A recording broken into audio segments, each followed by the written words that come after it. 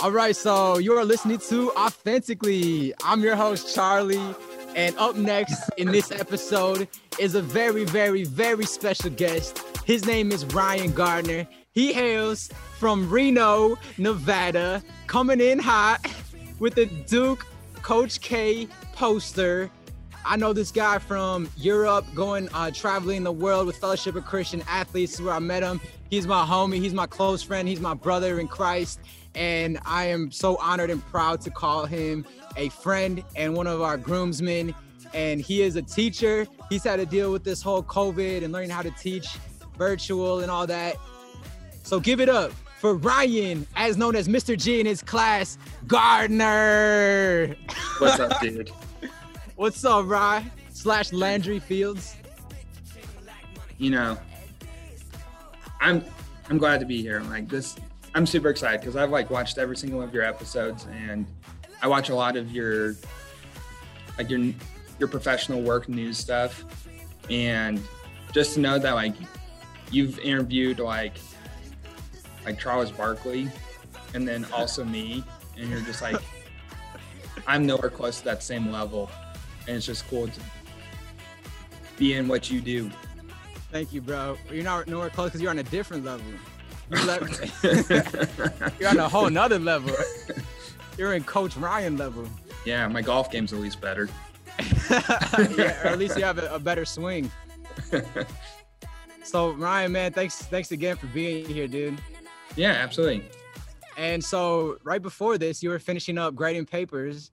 Yes. So you want to let the people know what you're doing. You're a teacher, yeah, and you're a coach. And how has that been for you, especially over what's been a crazy 2020? I know you had to take a COVID test and you have to wear sometimes a face shield and a mask. How's that all been for you, man? Yeah, so I'm in Rio, Nevada, and I teach in Washoe County School District. Yep. And I do middle school math, 8th grade in honors algebra.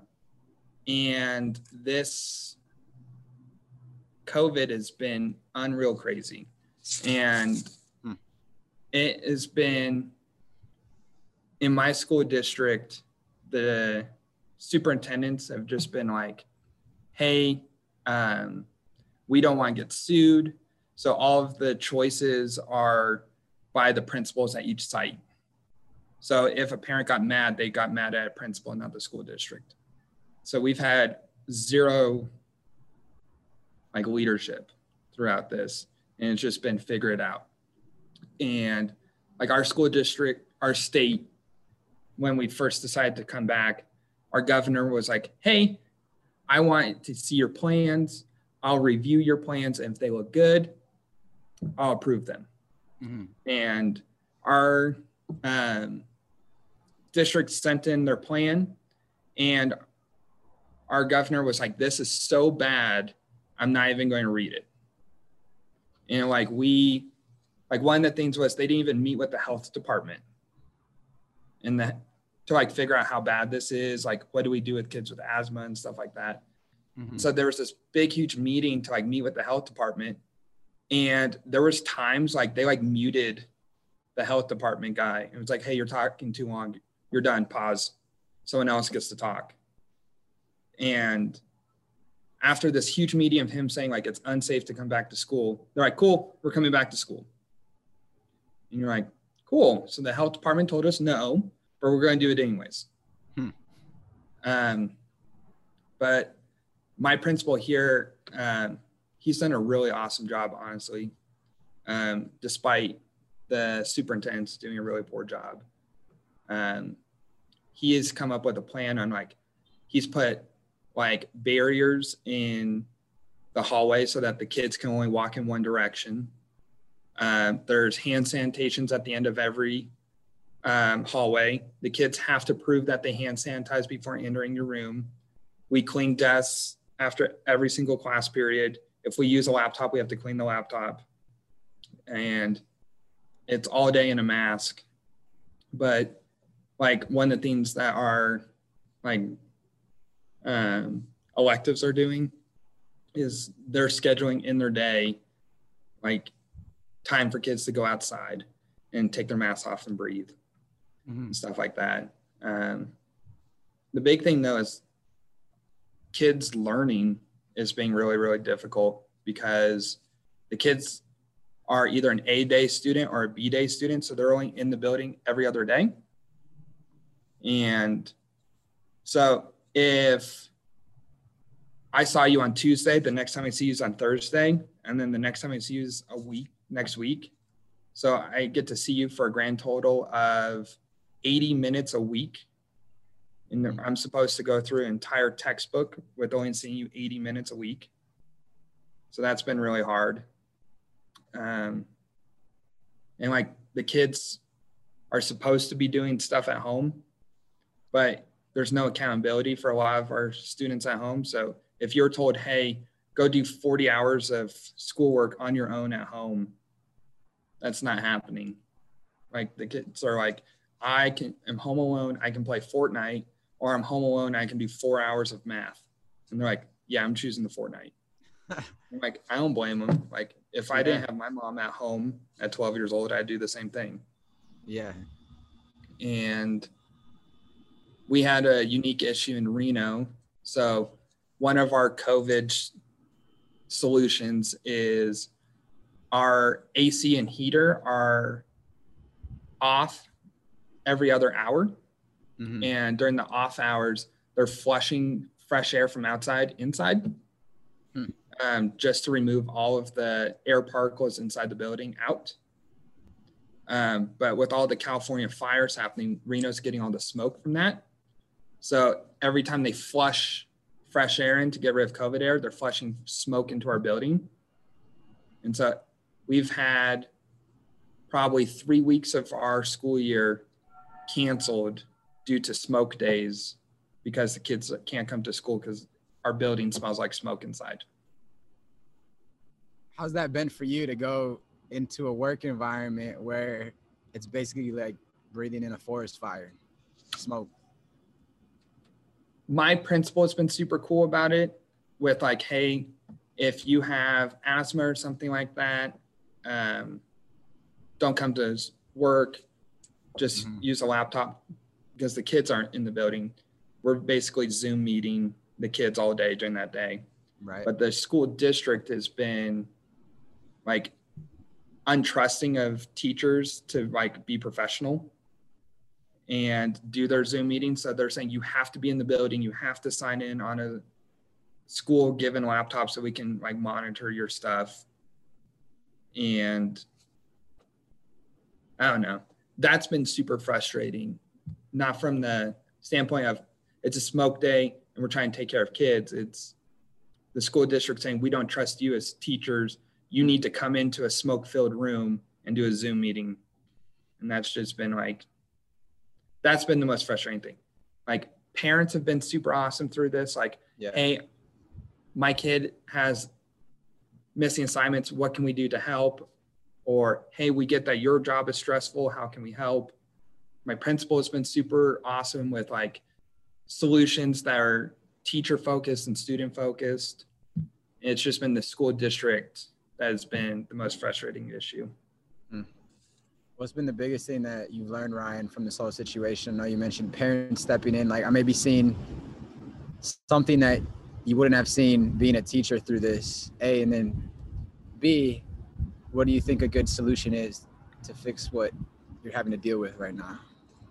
I think the biggest success is this is forced because a lot of teachers are older generation.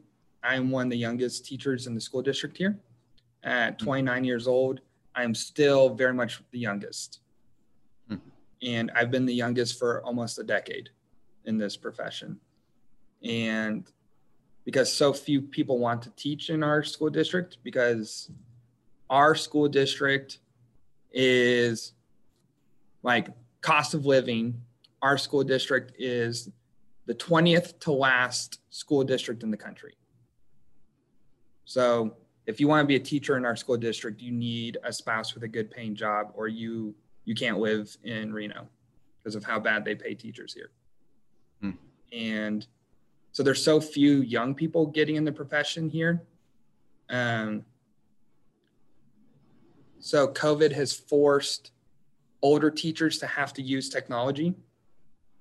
And I think that's been really, really good because it has forced us to become more 21st century minded and stop doing the, because I learned this in school, you need to learn this in school, and started becoming, okay, we're not going to cover the whole textbook this year. It's unrealistic.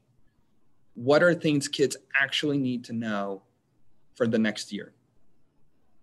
And it's been more kid focused, and it's been more like performance instead of we got to get through this textbook or I as a teacher get penalized or lose my job. It's been, right. No, the kid doesn't do this. Let's slow down. Let's make sure they got this. Let's use every piece of technology we have to make sure that the kid gets the best learning experience possible. And I think it's forcing the older teachers in this profession to evolve. And I think that's been the biggest win for us.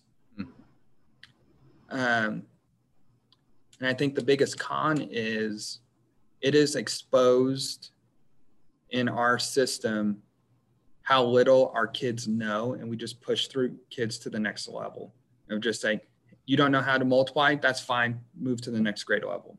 Oh, you don't know how to do X, Y, Z, that's fine, just move it to the next grade level.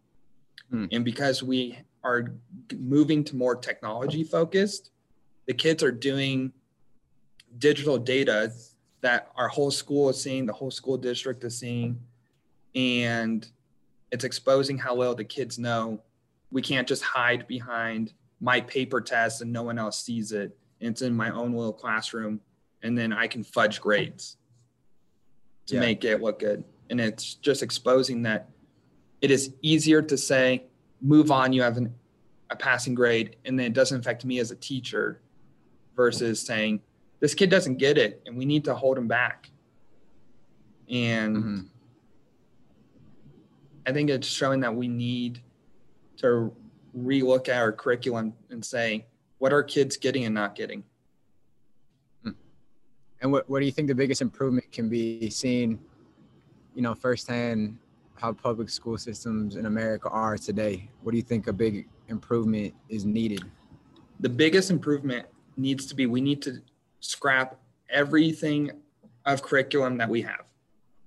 Right. And start from fresh and say, public education is not meant to say, we're preparing you for a tech job. That's not what public education is for. Public education is to say, no matter what job you want, you have the skills to figure it out.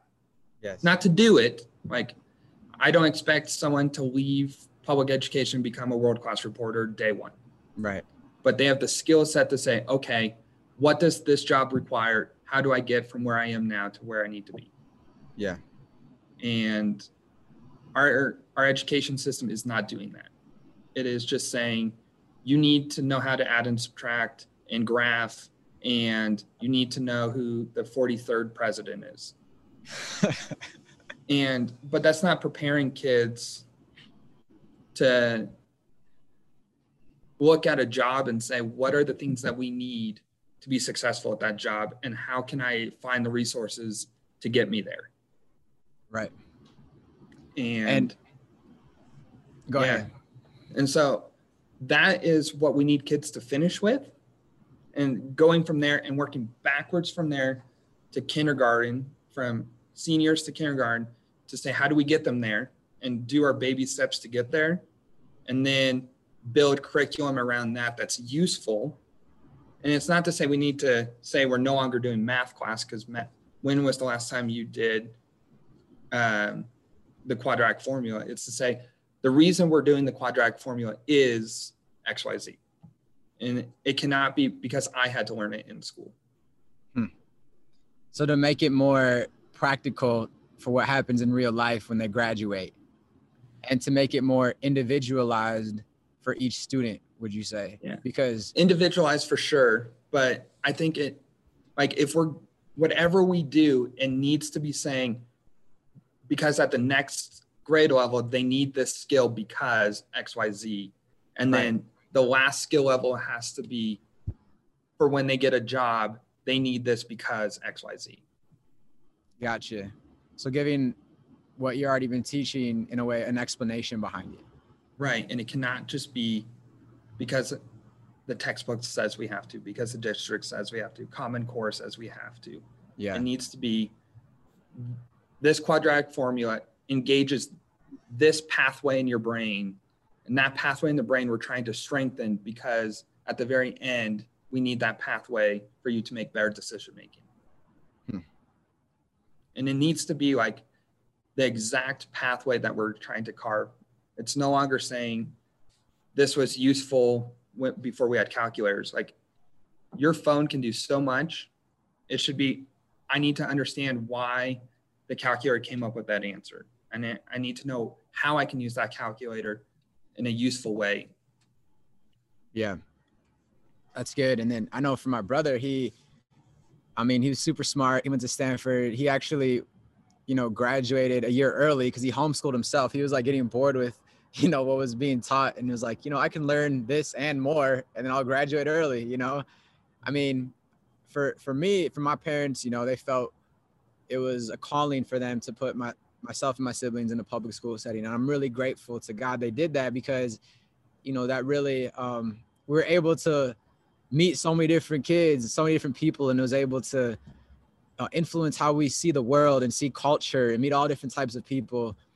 And that was almost like their mission field, as we were sending our mission field to be believers in that setting. And so for you being a Christian, a man of God, how is it for you? I mean, because you also went to a public school, right, growing up? I went to a private Catholic school from pre-K to 8th grade. Okay. And I went to a public high school and a public college. Yeah. How's that been for you to grow up, Christian, and then go a Christian school, Catholic school, and then go to a public school, and then as a student and now a teacher, being a believer? Yeah. So I think a huge thing for me was going from like a small Catholic school to a high school. Like, I had the same 30 classmates since pre-K to 8th grade. And like dating, for example, was never a topic, because it was the same 15 girls you grew up with. And they were like sisters. Yeah. And like, it wasn't even like something we talked about. Like, we didn't have like a sex ed class or anything like that, because it was just so assumed that was off the table. Right. And then to go from that to a school of 2,000 kids, that was just a huge thing. Like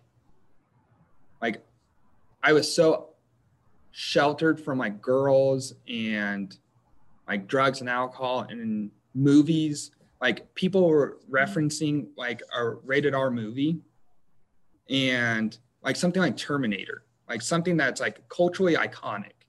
And I had no idea what they were talking about. Not even the reference within Terminator. Like, I didn't even heard of the movie. And to go from that was such a huge culture shock, and realize how big the world is. And to like then travel the world and realize how small my high school was in comparison to the world. And so, and then like it led to like a conversation I had with my parents the other night, in which they were talking about a family member of mine who suffers from fetal alcohol syndrome, and how my parents like don't have the skill set to have those conversations about this family member, because of how little exposure they've had to something like that, because their world has been small, going to like Christian schools, living in the same town, having the same friends for the last 30 years. And so for me, just seeing how big everything is, and seeing like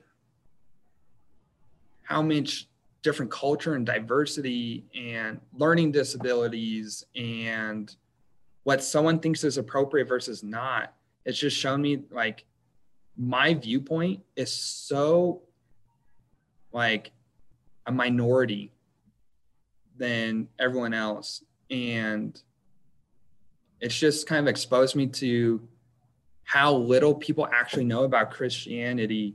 Like, they know that Jesus is the center point of it, and you're supposed to be a good person, but there's so many different viewpoints that people actually know nothing about it. And I think that's the biggest thing is people can say, oh, my mom was Christian, so I'm a Christian, or I grew up Catholic, so I'm a Christian. And they actually know nothing about it, or to say we're a Christian country and they know nothing about Christianity. Yeah. And I think for me as a teacher, one of the things a friend challenged me to do years ago was during testing, like the kids are doing state testing or whatever, he challenged me to pray for the class period for 30 minutes of that hour block. And I'm like, 30 minutes to pray for kids is so long. And it feels like eternity. But fast forward 10 years later, 30 minutes praying for kids, I run out of time. And it's become like the kids have no idea I'm doing that. I'm just in the back room grading. Mm-hmm. And they have no idea that I've been praying for them for the last 30 minutes. Because you just go to like one kid and you're like, I'm going to pray for that kid for 1 minute. And then you go to the next guy, I'm going to pray for him for 1 minute. And then you get through all 30 kids and you're like, wait, I need more time because I thought of something for the first kid I need to go back to and pray for them for it. And like another thing is like, I need to go out of my way to be over the top kind. And by doing that, kids want to be in my classroom during lunch, before school, after school. And when it's outside of those school hours, then when kids like ask me those types of questions, I can be open about my faith and say, this is what I believe. But I have to build those relationships and build confidence in them, because my world is so unexposed to them for so many of them. And in what way is it unexposed to them? Like just like I was saying, like, since the world is so big and there's so many different like ways to see the world of like, oh, I'm a Christian. And you're like, well, what does that mean? Or someone is like, so you go to church every day, so that means you're good at Kyushu? I'm like, no. like I think a bad thought about you all the time, not you, Charlie, but like you student, like all the time. Like there are times I think you're an asshole and I will think that. And then I have moments afterwards where God was like, should you call students that? And you're like, probably not. But he was. Yeah. Or like such a common thing in the teaching world is, especially in middle school and high school, where teachers share students. Because like the math teacher shares the same student for English, is to go have a meeting and be like, Charlie was such a jerk today in class. I can't stand that kid. And to just badmouth kids behind the kid's back is such a common practice. Or the complete opposite, like a teacher comes in and badmouths the kid, and then that teacher leaves, and then everyone badmouths that teacher for talking bad about that one student. And it's just these little gossip games of like, did you hear about why Susie was late to class? It's because, and I think that's a huge one for me as a Christian in this workplace, is the behind the back conversations. And to either excuse myself from the room and be, hey, I'm going to go to the bathroom. I'll be right back. Because I never say, hey, you guys are gossiping, I need to leave. I'm like, hey, I'm going to go to the bathroom. Or to like say, Susie was late, But when she got here, she did a great job in my class. Sticking up for them. Yeah. And just being different than everyone else, I think is the biggest thing. Because as soon as people ask why you're different, then I can have a Jesus conversation. But until then, I just need to be loving. Yeah, that is powerful, man, because you're letting your actions speak. And I love it because you're the youngest teacher too. And so I feel you on that, you know, being the youngest journalist at times in different workplaces, and then hearing all this gossip.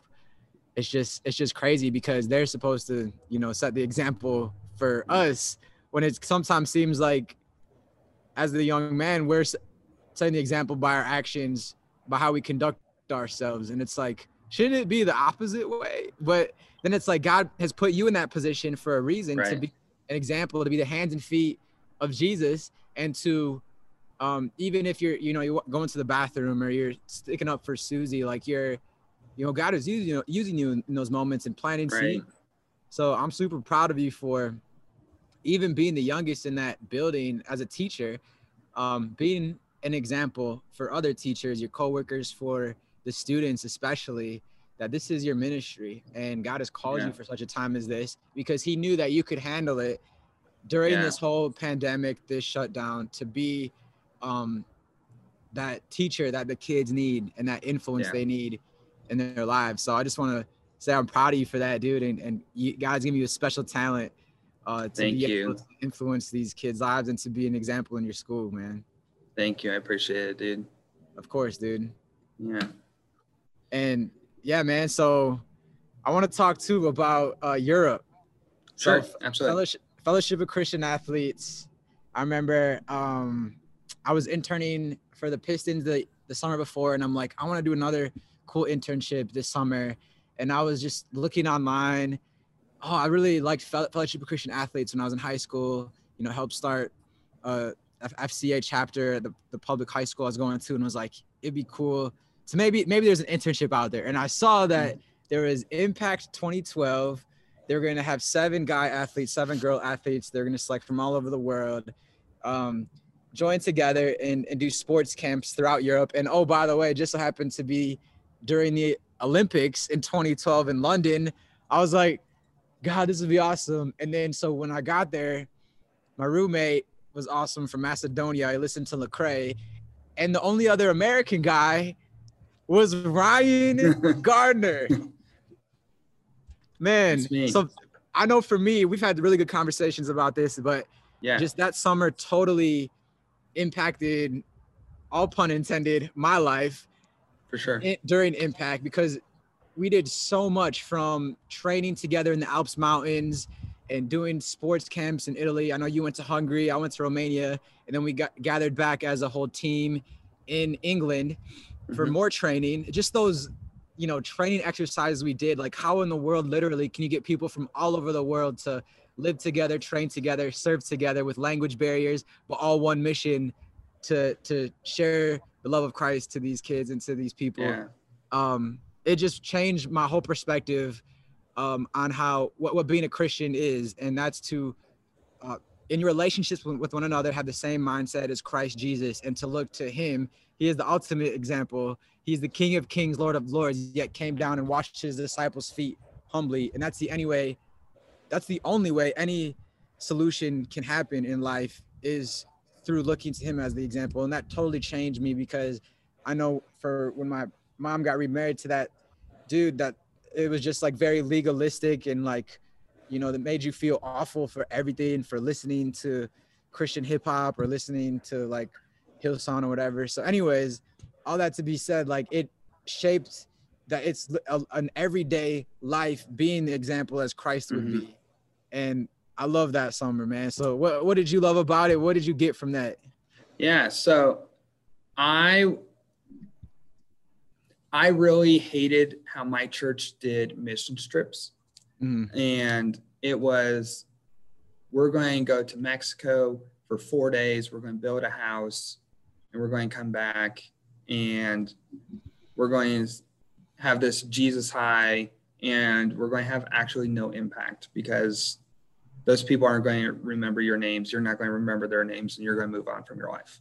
Yeah. So I went researching for something outside my church to make an impact, using my skills, because my skills are not like building houses. And so I found this website called Operation Mission.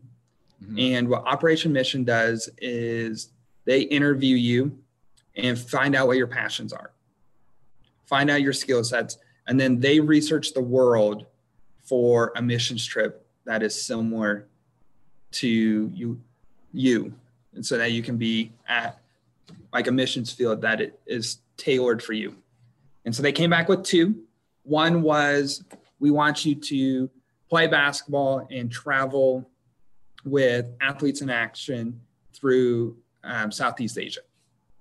I was like, cool, but I don't actually want to play. I want to get more on the coaching side. Could I do that? And they're like, nope, you're too young. You have to play. I was like, that's not really what I want. And then the second one was Impact 2012. And they said it started in Italy. I was like, a missions trip with sports in Italy? Is that really a missions trip? It sounds more like a vacation. And just really prayed. And I was like, God, if this is totally you, you will make this unreal make sense. Mm-hmm.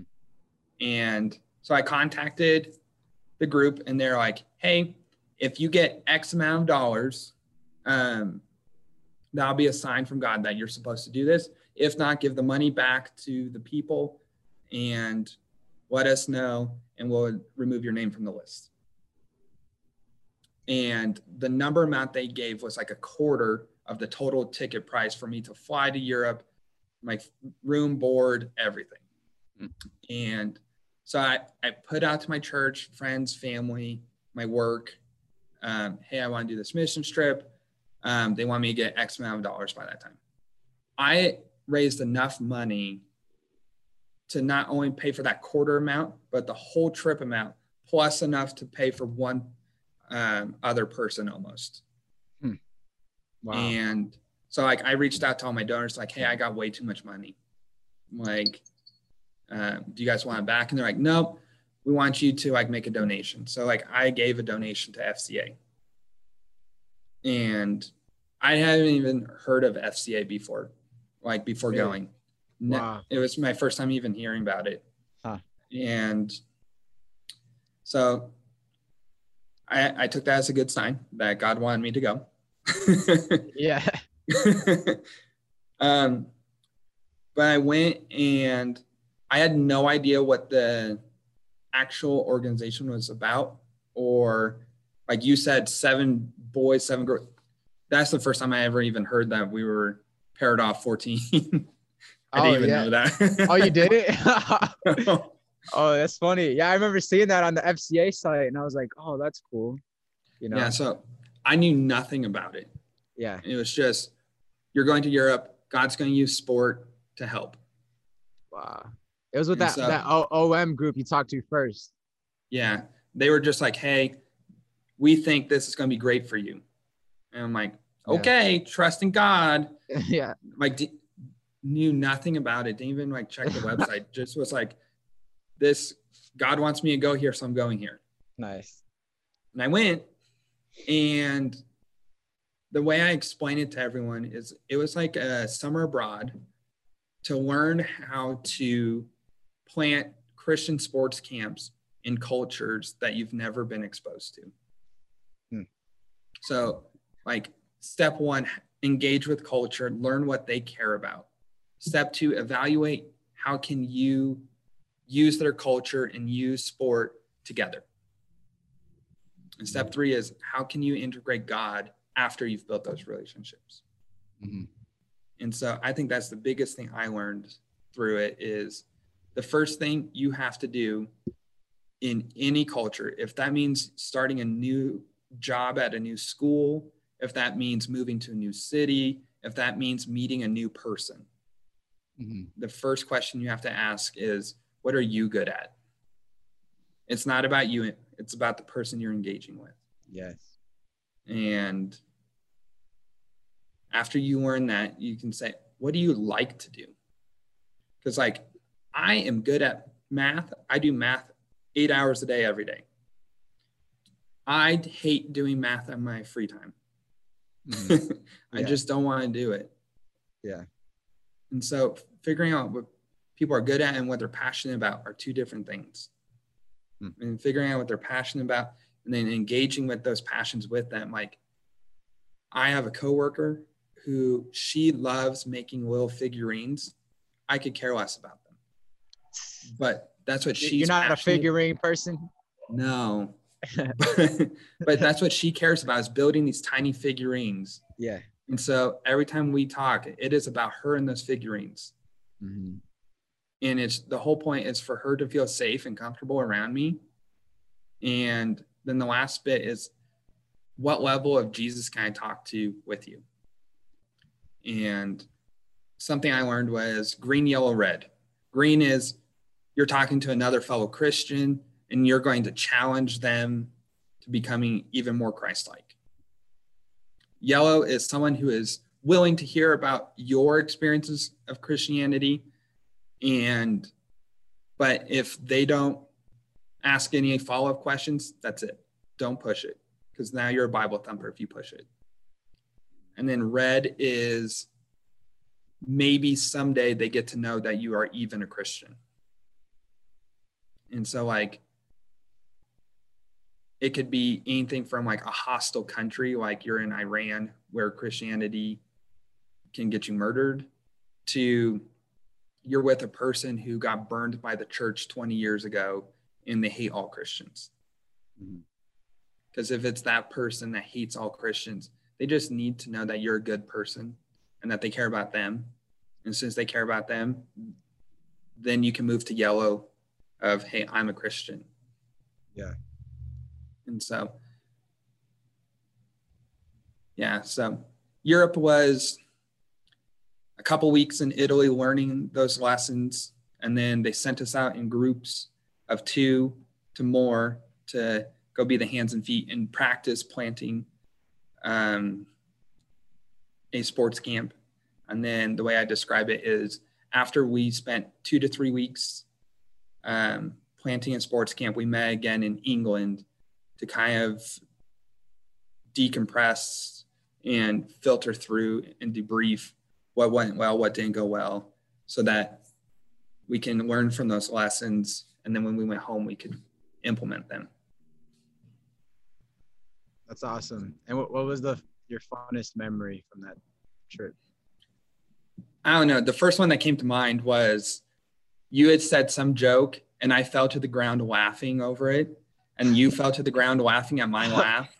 And we laughed for about 30 minutes on the ground. And everyone, because it's like a group of 20 people, are just staring at us laughing at the ground like we're a bunch of idiots. That's awesome. And I think I was wearing like a banana suit, or Joel from Australia was there too or something. Yeah.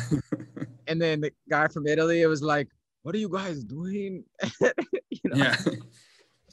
Yeah. But like another memory I have is one of the things that they wanted us to do was not to live in our sin or be legalistic, but for us to be cognitive that we sin like every 30 seconds.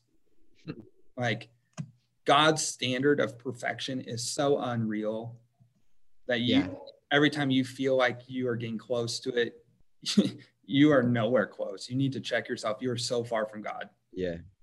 And one of the things they had us do is every time we thought of a sin, we had to do 10 push-ups. Oh yeah, I remember that. Yep. And like, people would call you out on your stuff and you had to do push-ups, but if you called someone out, you also had to do 10 push-ups. Yep. And it just became this thing that you were doing like 500-600 push-ups a day. I know. And I got a heck of buff from it, but right. But when they sent us out to go do our sports camp stuff, they're like, hey, we still want you to do your push-ups, but it would be weird for you to like do it right then and there in front of someone. So just like keep a tally in your head. And when you get home, you and God owe each other push-ups. Yeah, I remember. And again, it was not meant to be this legalistic thing. It was just because at the very end, they're like, okay, don't go home and keep doing push-ups, but go home knowing that God is so perfect and you are not, and you need God. Yeah. And that was the point of the lesson, but it was like a 3-month push-up lesson. But I was in Hungary and it is close to midnight and it's 102 degrees at night. And beautiful starry night, just hot as hell. And the place we were living at had no AC. Wow. And my partner at the time was like, hey, did you do your push-ups this evening? I didn't see you do them. Because we were supposed to keep the tally right. And then when we got home, supposed to do the push-ups. And she's like, yeah, I didn't see you do your push-ups this evening. And you're like, I didn't do them. And she's like, well, how much do you have? I'm like, 450. She's like, you better get to it. I'm like, it's midnight. I'm going to bed. And she's like, you're going to go to bed before you finish your promise to God? And I'm like, so mad at her. And I'm like, if I do these, will you stop?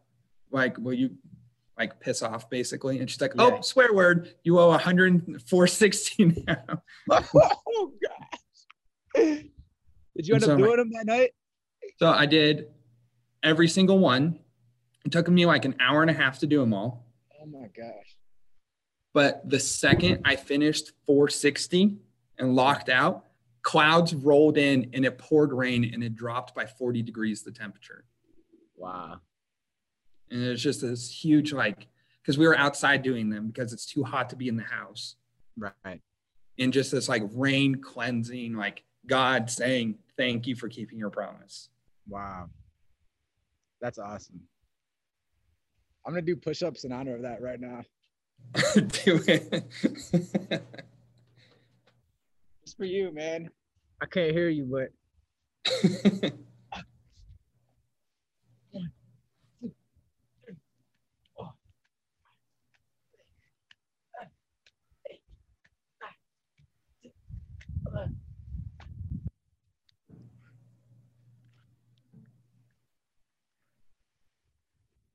I remember that, man. That was crazy. Actually, I remember talking to our team leader from Germany, thinking like, you know, baseball, that'd be cool to coach baseball in Hungary. And so I remember David wanted me to do Romania. He's like, I really think God can use you in Romania. And I was like, I think so, but like, I think Hungary, you know, that would really be a great experience, being able to coach a basketball or, you know, minor pro team baseball camp. And he's like, I would think about it. And so I was thinking about it and I'm like, you know what? All right, this is going to be a new experience, Romania. Let's go. And so that was crazy because we talked about this last week. Like we went with this guy from Romania and he was like, the first time he introduced himself, he was like, I love Jesus. I get high on Jesus, you know, and he did that. And this is like crazy Romanian dude. And he like, we went on he was like one on the rooftop in Italy and he was talking about how he, you know, helps the gypsy community out. And for me, that was such an amazing experience, being able to like go to the trash dump where these gypsies live and to just bring a soccer ball and see their faces light up with the soccer ball in a literal trash dump where a lot of these gypsies, they serve there, or they are born there, they live there, and they die there. And just to go there and to be there for a week or so, just, you know, to love on them and to just see that Daniel, when we all were done playing, him talking to them about God in Romania, you know, that also impacted my life, pun intended, impact in such an incredible way. Like knowing that these people, like, they have so much joy and yet, you know, they're just spit on and they live in a trash dump.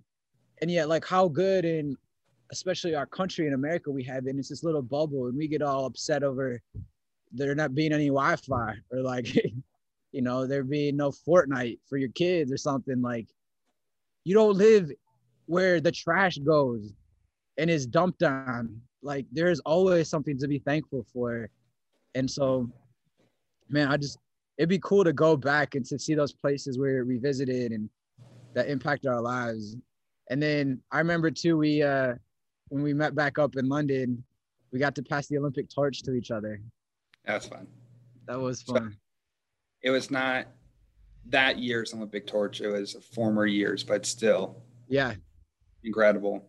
Like how many people get to touch an Olympic torch in their life. I know. That was fun. Yeah. Yeah, man. And speaking of like that, your partner like hounding on you. Yeah. I know one of the big things we were taught was norming, storming, and then performing, or like norming, storming, conforming, and then performing. Do you remember that? And how I remember going over it, but I don't remember all the details. Okay. Yeah. So essentially it was like we were put in situations to get riled up or to like stir the pot. You know, we were woken up early and went on these runs through the mountains, or we carried an injured teammate down the mountain, or we went and washed each other's feet, which that was another pivotal experience for me. Like, wow, like we have stinky feet and we're washing each other's feet. Like, this is what Christ would do.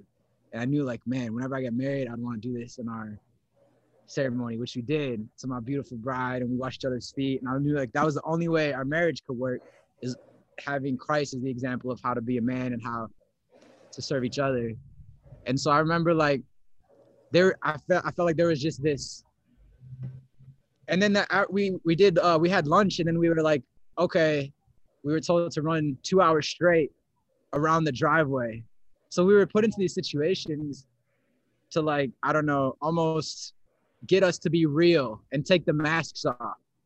Mm-hmm. And so I remember learning that specifically in Europe. And that's a big reason why I've carried that with me to this day, is like, why are we so, is it maybe just from our American, like politeness, or we just want to not offend anybody and put on a mask, but are you really being your authentic self? So what did you learn from all of those crazy exercise that we did, like the push-ups? I totally forgotten about that one. Yeah. Like going to carry an injured teammate with like, we had like what, strings and poles, or having a full lunch and then running 2 hours straight, or and that one I remember David told me, dude, you ran like a half marathon. And I'm like, I didn't even know that I could run that, which inspired me to run a marathon. So there's all of these things that happened throughout the summer that like totally impacted me. Like, how did that impact you? And what did you learn from being put in situations where you were forced to almost fight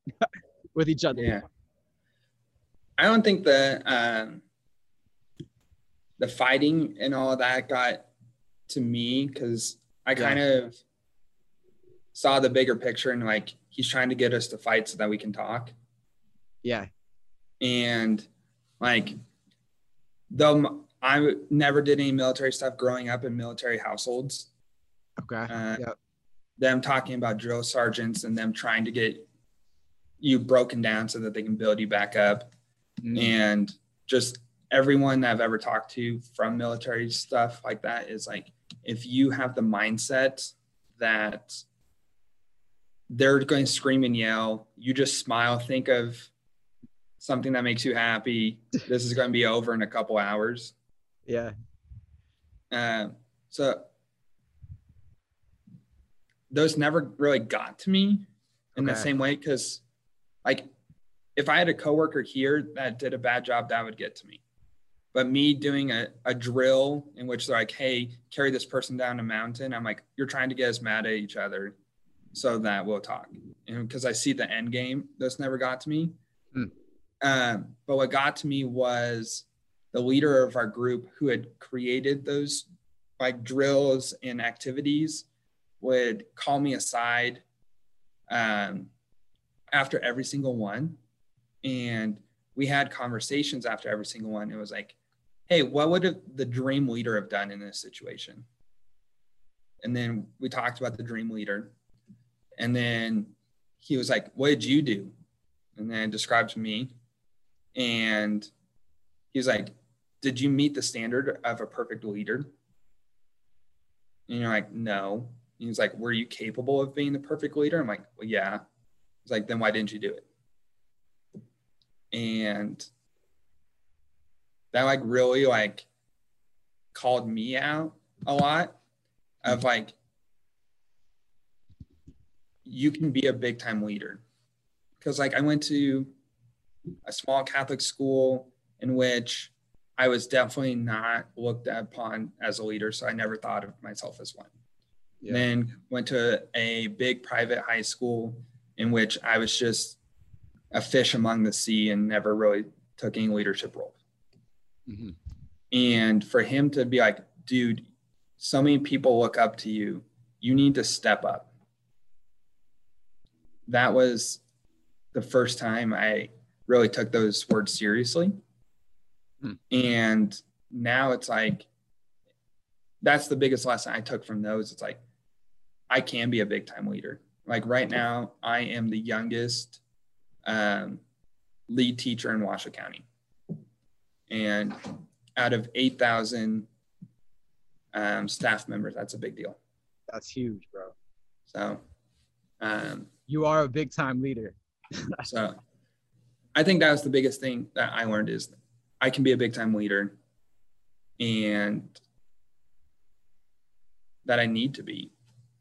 Mm-hmm. And I know that sounds like cocky or like self-arrogant or anything like that, but like God gave me skills to look at a group and say, I need you to do this. I need you to do that. And then people to like say, okay, I can do that. Go. Mm-hmm. And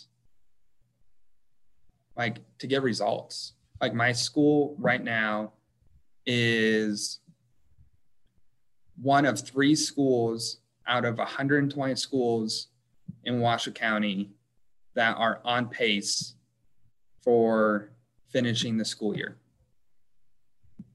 And my staff on the stress chart is 3rd to last out of those 120 schools and stuff like that. And just like, it's not meant to be like cocky or arrogant. It's just to say, God gave me these skills to use them. Yes. And that's what I learned was if I don't use them and get people motivated and to make people feel safe and comfortable while doing those things, then I'm hurting the group than helping. And that's not what God asked me to ever do. He wants you to be confident in the talents you've given him. Yeah. And you know the parable of the talents too, where some hide them and some use them. Right? Yeah. Yeah. And it's just one of those that like to say my job's to be a leader. Everyone does leadership classes. Everyone reads leadership books and everyone's told to be a leader in the US. But so many people fake it or want it and it's not what God had for them. It's very rare for someone to be like, no, this is what I'm meant to do and I'm going to do it. That's incredible, which is what you were designed to do, to be a leader. And now you're a husband and leading your wife and leading your future family. And I even think in your own family, you're being a leader, which can be a big burden, but it just seems to me like in every season of your life, you've stepped up. And as a coach, being a coach is a leader. For sure. So I coached the University of Nevada women's basketball as a student coach. So I was the same age as the athletes and just got to learn what it meant to be a collegiate level. I've been a varsity head coach. I was a varsity head coach at the age of 20. And to like look at an 18-year-old and be like, no, this is what we need to do. And then, I've been coaching. Let's see if we combine all of my seasons of coaching. 21, 24 seasons of coaching. Wow. See, I mean, he knew it. He was just trying to pull it out of you. Yeah. That was, sure. Yeah, just similarly, I came in kind of a low, still struggle with like a low self-confidence, like in who I'm supposed to be, just letting what other people's opinions or people pleasing affect my mental state. And so 2012 was powerful because I remember him telling me like, hey, you're from the Detroit area and you're part Filipino. That's a part of you. And you're big into family. Like God can use your gifts in incredible ways. And I remember we wrote down our list of dreams, and I just remember God used that to just boost my confidence going into life. Like, yes, you are, you have like this Detroit swagger about you. You have like this, you're part Filipino, and that makes up who you are. You're a Christian and you love God, and you have all these passions, for like spoken word or in sports or whatever, like just to thrive in the skill set he's given me for his kingdom and to be confident in that. That was a light switch for me too, because I think there's times where I still wrestle with, oh, I don't know if like, what are they going to think? Or like, they don't, who cares what people think? As long as God has created you for this purpose, like you being the ultimate leader you are for such a time as this, being a teacher, being a husband, being a family man, being a coach, like just run with that. And who cares what anyone else has to say? Because as we know, and as we learned from that summer, it's super important that, especially as men, trying to follow Christ, that we have that confidence, because the devil will do anything in his power to try to get us to not have that, to get us off track from who we're called to be. Absolutely. And I just think don't hide from it. Like if God asks you to be a leader, do it. And if God has said, hey, your role is to sit next to someone and grieve with them, do it. If it's your job to wash every single person's feet, do it. Like it's your skills and talents were made for a purpose, and you are not everyone's made to be a leader. If everyone was a leader, it's just a bunch of people walking in opposite directions. But like there's so many things that like I suck at. I suck at keeping notes. I am so bad at it. And like, so I have a person on my team of teachers here that I'm like, you are so talented at notes. Will you take notes every meeting? And will you keep track of what we said the previous meetings so that we're building off of that? And just stuff like that. Like, don't try to be something that God hasn't created you to be. Totally.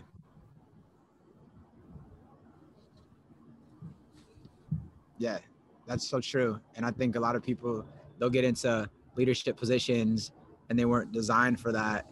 Right. And they use their insecurities. They use their, they just use their jealousy to try to intimidate you and to try to keep you down and squash you. I'm sure you've seen those types of leaders where they'll use verbal abuse, emotional abuse, sometimes even physical abuse to try to make sure, hey, you're low on the totem pole. I'm the leader. This is how it's going to be. Or just, I've seen more often, not necessarily the abuse, though I've heard of it. The one I've seen the most is people who are overwhelmed with their leadership position and step back and say, I can't handle this. Someone else take over. And so someone else takes over without knowing all of the pieces, because as a good leader, like Charlie, you should only know ABC. The next person should only know DEF, so that you're not overwhelmed with everything. Yeah. But like when I step back and like someone else takes over and then you take over and you only know ABC of the bigger problem, you can't solve it because you don't know all the things that are happening. Right. Totally. Well, I know you got a call and I don't want to keep you much longer. But oh, no, you're good. Dude. So they call you Mr. G. Why do they call you Mr. G? For sure. Miss Gardner. It first started with, I have a very heavy Hispanic population of students. Okay. And Gardner is a lot of R sounds that are not traditional to Hispanic culture. Yeah. And so it was hard for them to pronounce. So they started with Mr. G, and it's just kind of stuck since then. So And plus you're a G, right? Because you wear Jordans. For sure. And look, For sure. I just teach it. Yeah, I wear dumb math shirts every day. I wear Jordans every day. But like I get like kids give me G's every year for but a huge part of it is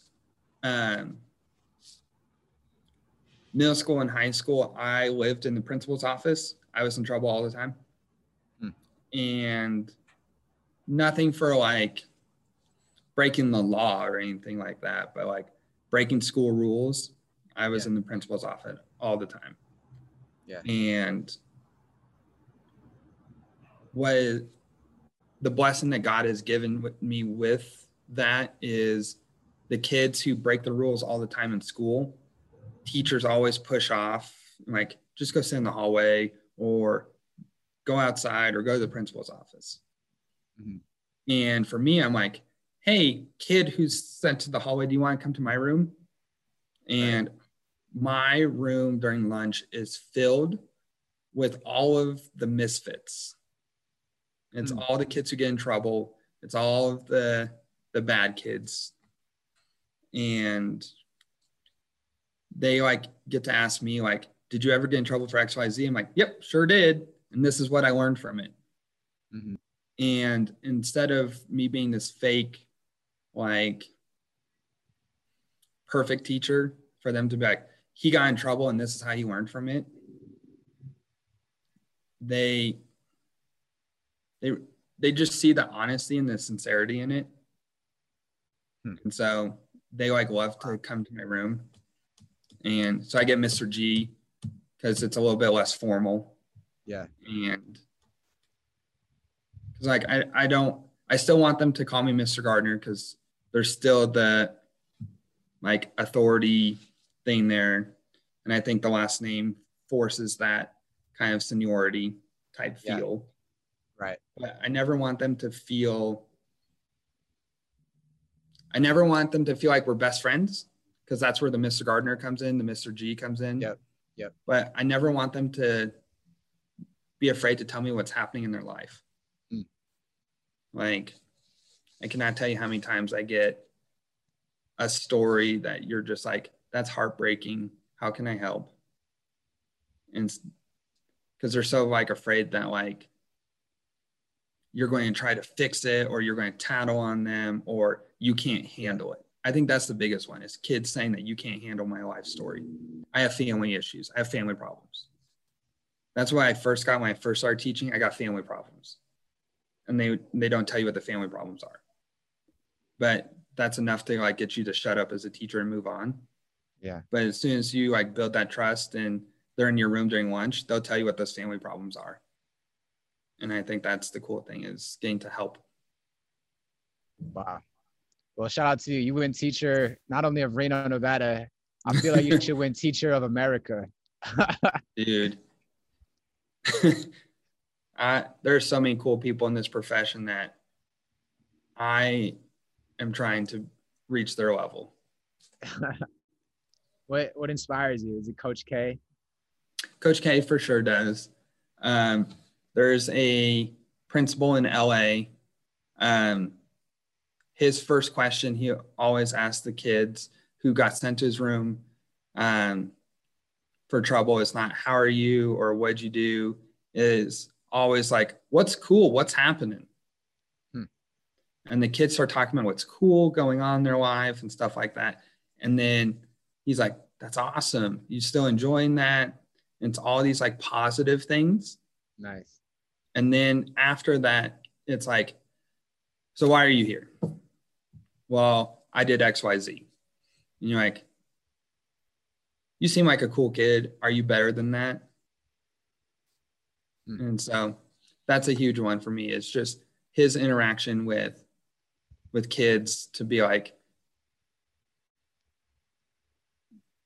you're better than what you are. Yeah. And I know it. And then there's this one teacher in Pennsylvania. She celebrates every little victory. And so she had one kid who got a 1 out of 20 on a test. And she put a sticker and a smiling face and she's like, +1, woo! And then the kid goes, Miss Phillips, is that an F? And she's like, yeah, honey, that's an F. And he's like, then why are we celebrating? And she was like, because yesterday you got a 0 out of 20. And today you got a 1 out of 20. You are 100% better than you were yesterday. Yes.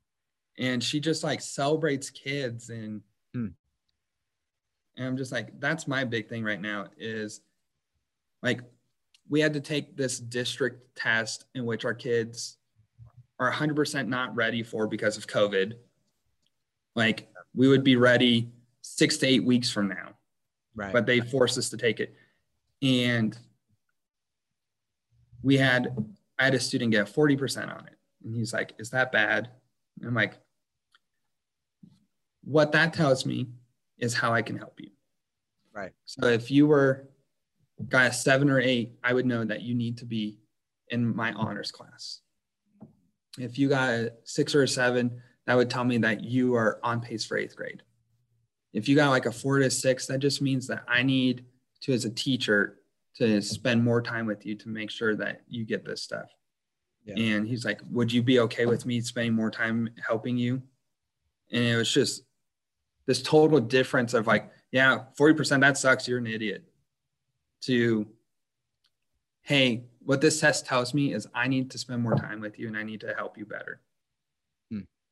And it no longer became the kid did bad. It was my teacher said that he needs to spend more time with me. That's awesome. I love hanging out with Mr. Gardner. He's like, you know? Yeah.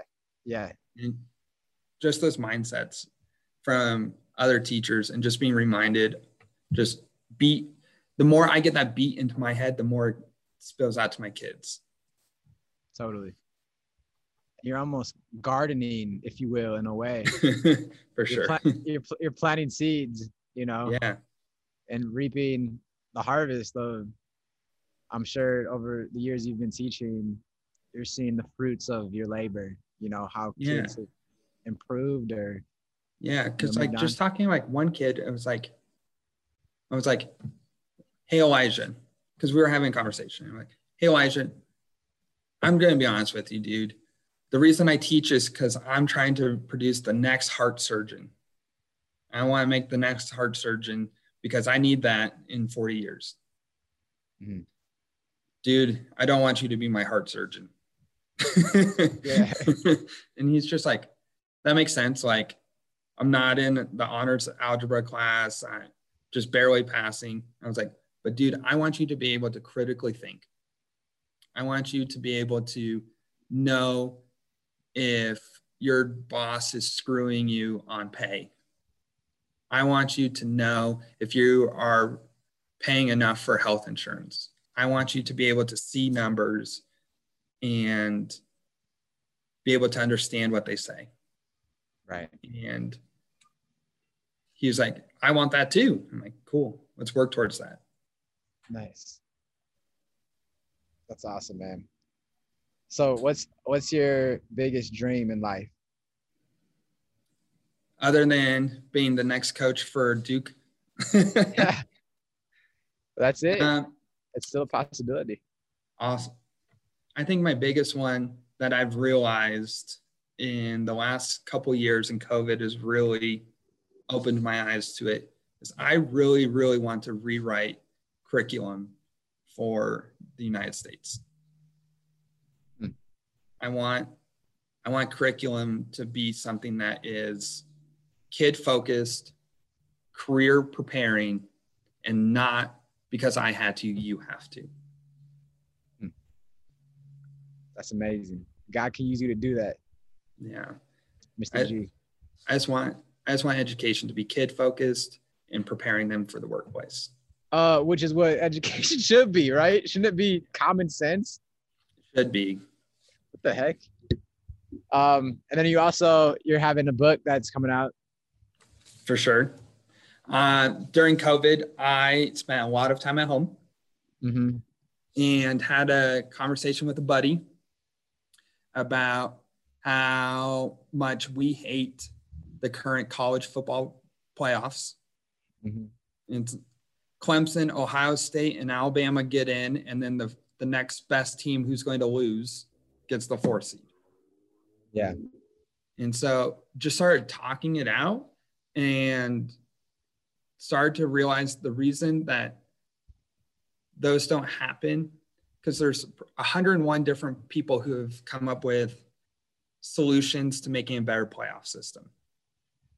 And every single one, they don't think about money. They just think about, this was the dream situation to get the best teams there. But the NCAA is like, you're right, that would be super cool, but we make more money doing the way that we're currently doing it. So we're going to keep making more money. There it is, about the money again. And so the whole book is about how can we convince the NCAA with money to make football be a better playoff system. Nice. And so it's a bunch of reconferencing and reorganizing to get an 8-team playoff system in which everyone makes a minimum of, or the NCAA would make a minimum of $65 million more a year and a maximum of $700 million a year. There you go. So. Sign this dude up to be on the college football committee. And then also U.S. Department of Education, take notice. Mr. G has a lot to offer to this country and to the college football system. So, all right, man. We'll just end this out. There's a segment called Are You For Real? I'm just going to ask you 4 quick questions just about you. These could be fun. It could be anything. Are you ready for it? You hit me.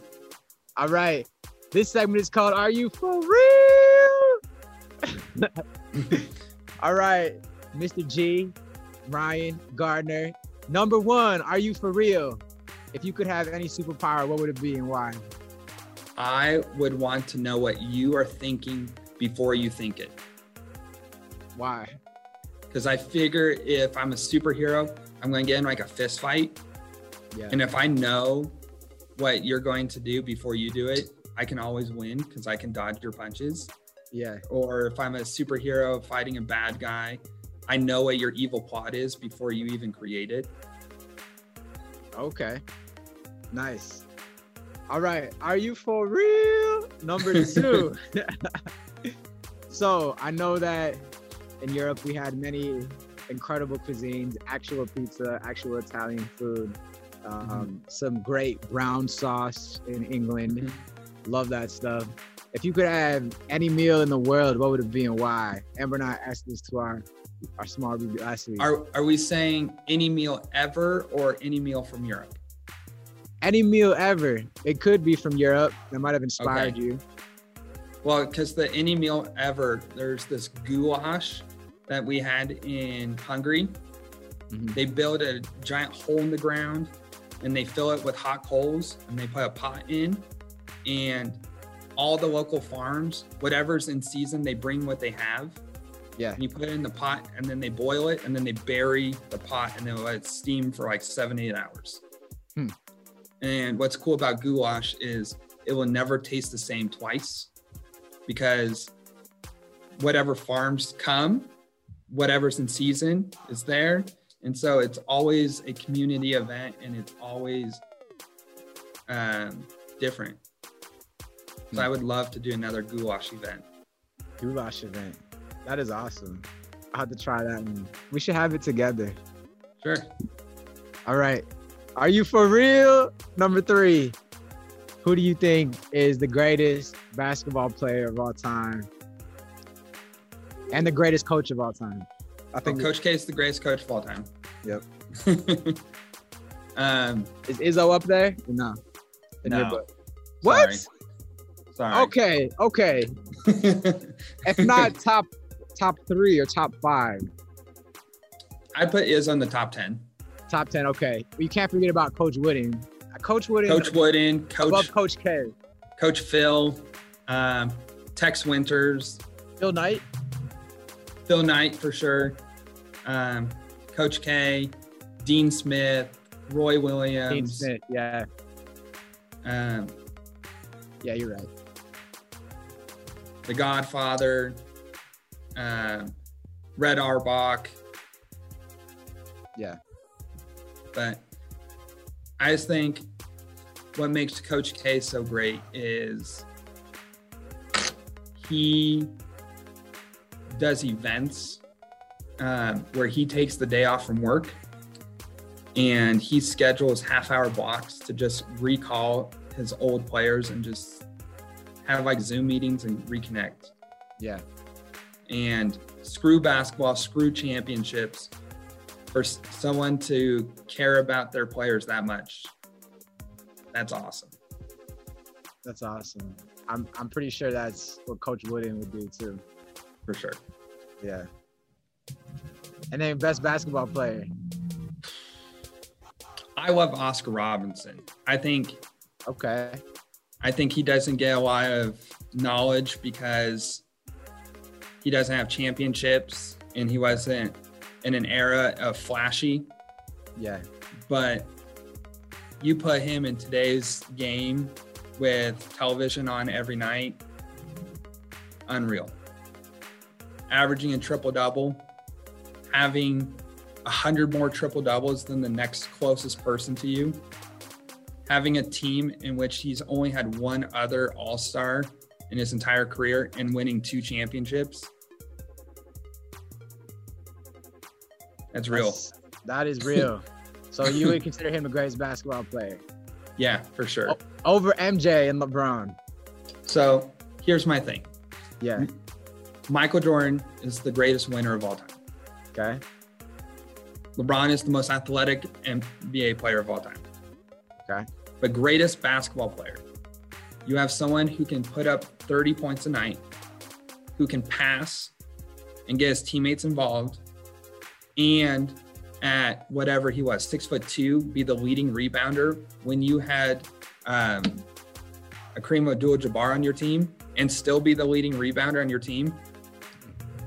That is the greatest basketball player. There you go. You heard it here first. Oscar Robertson.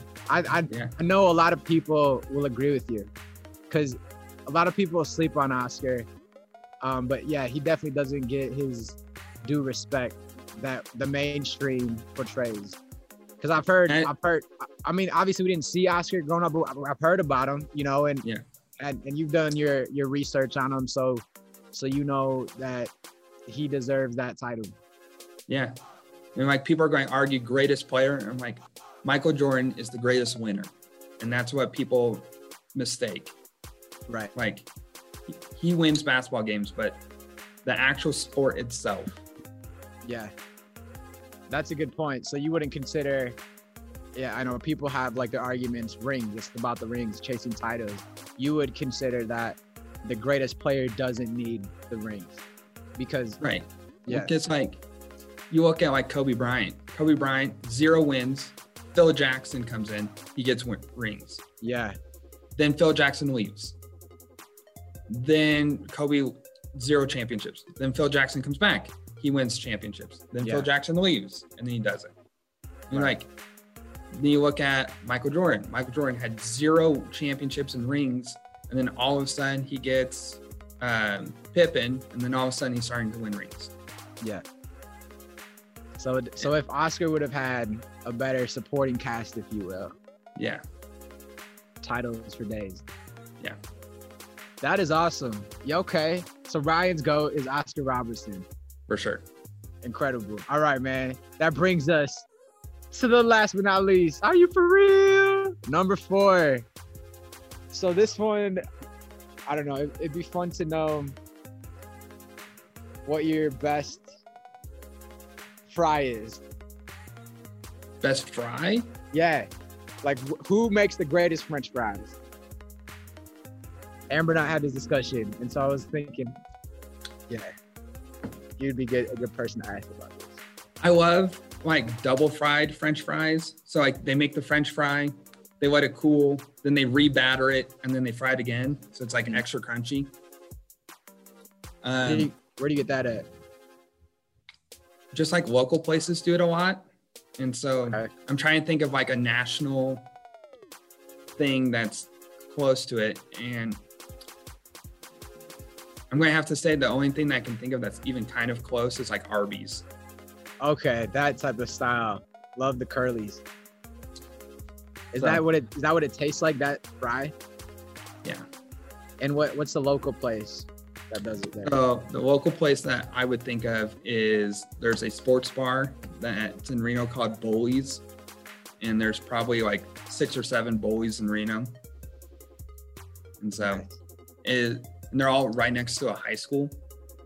And so it's like super common to like after Friday night football games to go over to a Bullies and get French fries. Nice. Would you also get a pumpkin latte as well? Or do you drink pumpkin? I'm going to say no to pumpkins. I remember covering Friday night football in Northern Michigan, and that would be my drink, man. Probably because it was cold in Northern Michigan, so I needed something warm. See, I would do a chai tea, but pumpkin's just not for me. I got you, bro. Chai is amazing, so we can have all the chais. There you go. And then, okay, you have to share the story of driving on your team bus when I came to Reno. Oh my. Okay. So for all of you people watching, if you're still watching at whatever time, good for you. But Charlie had told me for months that he was going to come visit me in Reno, Nevada. Mm-hmm. And it got to the point where I just blew him off. Like, no, you're not. Like, you just keep saying this. And then he calls me one day. He's like, dude, I'm in Nevada. Come pick me up at the airport. Like, total surprise. And so I drive to the airport and I'm like, I don't see you. What airline are you on? And he says, Allegiant. And I'm like, Allegiant doesn't fly to Reno. And he's like, I am totally in Nevada. I'm in Vegas. Come pick me up. Reno and Vegas are an 8-hour drive from each other. Like, they are not close at all. And so he's like, well, why can't you just pick me up? I'm like, I'm not driving 8 hours to pick you up to drive 8 hours. Anyhow, we had figured out that there was a deal for a flight. We got him to Reno. And we had a great visit. And we're trying to figure out how to get him back to Detroit. And it was working for the women's basketball team. We had a game in Fresno, California. And we had to leave before we could figure out Charlie's like flight plans back to Detroit. And so the basketball coach was like, just join our bus driving to Fresno. You can figure it out on the bus ride. I'm like, okay, guess you're going to Fresno now. And we just coming from Europe, we're like, what if he took a train to LA and we can get him a flight from LA to Detroit? So cool. We, on the bus, on our phones, book a flight or book a bus or a train to LA. Well, on our bus to Fresno, we're going over the mountain and there was so much snow that the bus got stuck. And we're looking at the time and it's going by, and eventually we miss his train. And we're like, well, we'll figure something else out. And as soon as they clear the snow, we get the bus over, we're like, what if he took like a Greyhound to Los Angeles? And we look at the prices and they're like, there's no way we can afford for him to go to LA. They were way too expensive. And then we did the math and said his train is leaving Fresno and will be in Bakersfield, California at this time. The bus that's leaving from Fresno will be in Bakersfield at the same time. and then he can just go off the bus to the train. And right, cool. So we buy the bus ticket. Then the team is like, we spent so much time in the snow. Let's go grab dinner. So we grab dinner and we're just watching the clock go by. And we're like, we're going to miss your bus. And Charlie was like, dude, we just need to pray. God's got this. And we're like, whatever, dude, you are going to be stuck in Fresno, California for the rest of your life. We don't need to pray. We need to figure this out. And he's like, no, we need to pray. So we stop and we pray. And you're like, okay, whatever happens, happens. And we stop at our hotel for the basketball team. And sharing our parking lot is the bus parking lot. So he just walks across the parking lot to his bus, gets on it. It's like ready to leave. He like slapping the door to like open it, gets on the bus, and his bus meets his train with like 5 minutes to spare. The train makes it to LA, and he's got like an hour in LA before his flight back to Detroit. And he's just like, see, I told you God's got this. And you're like, what the? Wow, man. That was something else. Oh, God, dude. He just provided. He made a way through the trekking of the team stopping randomly. And, you know, like you mentioned previously, there's a lot of people to feed. So there was like a lot of food coming out. It was just the time was ticking. Man, God made a way to get me back home. I love sharing that experience with you, man. That was awesome. And now we know that Vegas and Reno aren't close to each other. Yeah. Fun fact, if you didn't know already. That's hilarious, man. I mean, I just thought, hey, Nevada, yeah, Vegas, you know, but then, okay, you know, I should look at the map. It's completely further from Reno. So there you go. Well, dude, thank you so much for being my guest today. I love you, dude. Love you too, dude. Dear God, please be with Ryan in his life and in his teaching career and as a husband. And I just pray you would bless him. May all of his wildest dreams come true with his book, the college football idea, and then also with helping change and reform the education system to actually care about the students. And we just ask that you use Mr. G to make an impact in these kids' lives like he already is, and continue to be with him and his wife and protect and bless their marriage and their family. In Jesus' name, amen. Amen. All right, dude. You have a good one. You too, bro. Love you, bro. Love you too, dude. All right, later. Have a good one. Yeah, so I just started this because I'm like, you know, I don't know, man. There's just a lot to talk about. And I think especially in the church, there's, you know, a lot of people wearing masks instead of just keeping it real. And love it. And I just wanted you to be a guest because I love you. You're my friend. You're my brother.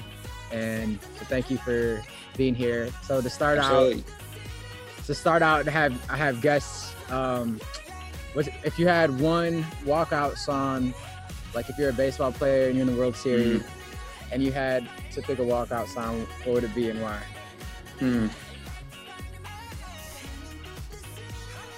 I think I would, honestly, whatever song it was, I would just want something with like a big beat, something that like either like gets everyone into it or yeah, I think that's it. Like whatever is like popular at the time. Like I only want like one song for the rest of my life. Like whatever is the most catchy, everyone knows the words to it song, because I just want everyone to be a part of like one giant party. And if like the whole stadium is into it, then I think their energy is what's going to make me be the better baseball player. Yeah, so if you were a baseball player, this whole COVID thing would be tough for you because you feed off the home crowd then. For sure. So like, I don't know, like something like the Dynamite song that's like super popular right now, just because everyone else would get into it. The Dynamite song, who's that by? It's some K-pop group. But it's like... You know what the kids are into these days. For sure, because it got like 1 billion views in less than 48 hours. Okay, the Dynamite song by a K-pop group. Yeah, it's just super catchy and gets stuck in your head. Nice. Hey, thank you again, my brother. Thank you, Ryan. Appreciate your time. Hire this man for Department of Education, the U.S. Department of Education. Hey, keep doing your thing, man. Being that husband, being that leader, being that extraordinary coach and teacher that you are. Impacting lives every day, brother. Hey. Thank you so much for listening. If you like that episode, if you like that guest, hey, please subscribe to this and follow this podcast wherever you're listening from today. Share it with a friend. And yeah, just hope you have an amazing, incredible, authentic day. You already know that if you're your first time listening, I started this podcast because I think there's just too many fakeness out there, too much facade, too much scrolling and all this negativity. I just wanted a space with authenticity, you know what I'm saying? Not just sound bites and clickbait headlines. So thank you so much. If you want to be a part of this team, want to be supporting it, I just launched a Patreon. You can check out the link below in the description. And yeah, I would love to have you a part of the team. You can contribute ideas for the next podcast episode. You can get the podcast early. You're going to receive motivational talks from Europe, drying clothes outside, because you already know mundane tasks equals deep talk. So there's a whole bunch of content, including on my lovely Bride and I's YouTube channel. You can subscribe, Charlie and Amber. You can check us out there. And check out more footage coming your way from all the adventures from around the world where we've been at. So yeah, thank you so much again for listening. I would love to have you part of the team through a Patreon account, through Team Authentically, or you can just be a part of the squad just by listening. That's supporting right there. So appreciate you guys. Appreciate you wherever you're listening from today. Stay authentically. This is Charlie. Much love. Hey, peace. Let's enter this new year with abundant joy, abundant blessings from the Lord in Jesus' mighty name, abundant peace, strength, health in Jesus' name. Please, God, give us health, give us strength, give us peace, give us hope for a better tomorrow, because we need you. That's just keeping it real. We're just trying to keep it authentic. We need you, God. We can't do this without you. So, hey, hope you have an amazing day, an amazing new year, wherever you're celebrating from. Happy New Year, Happy New Year, Happy New Year. All right. We'll see you next time. Peace.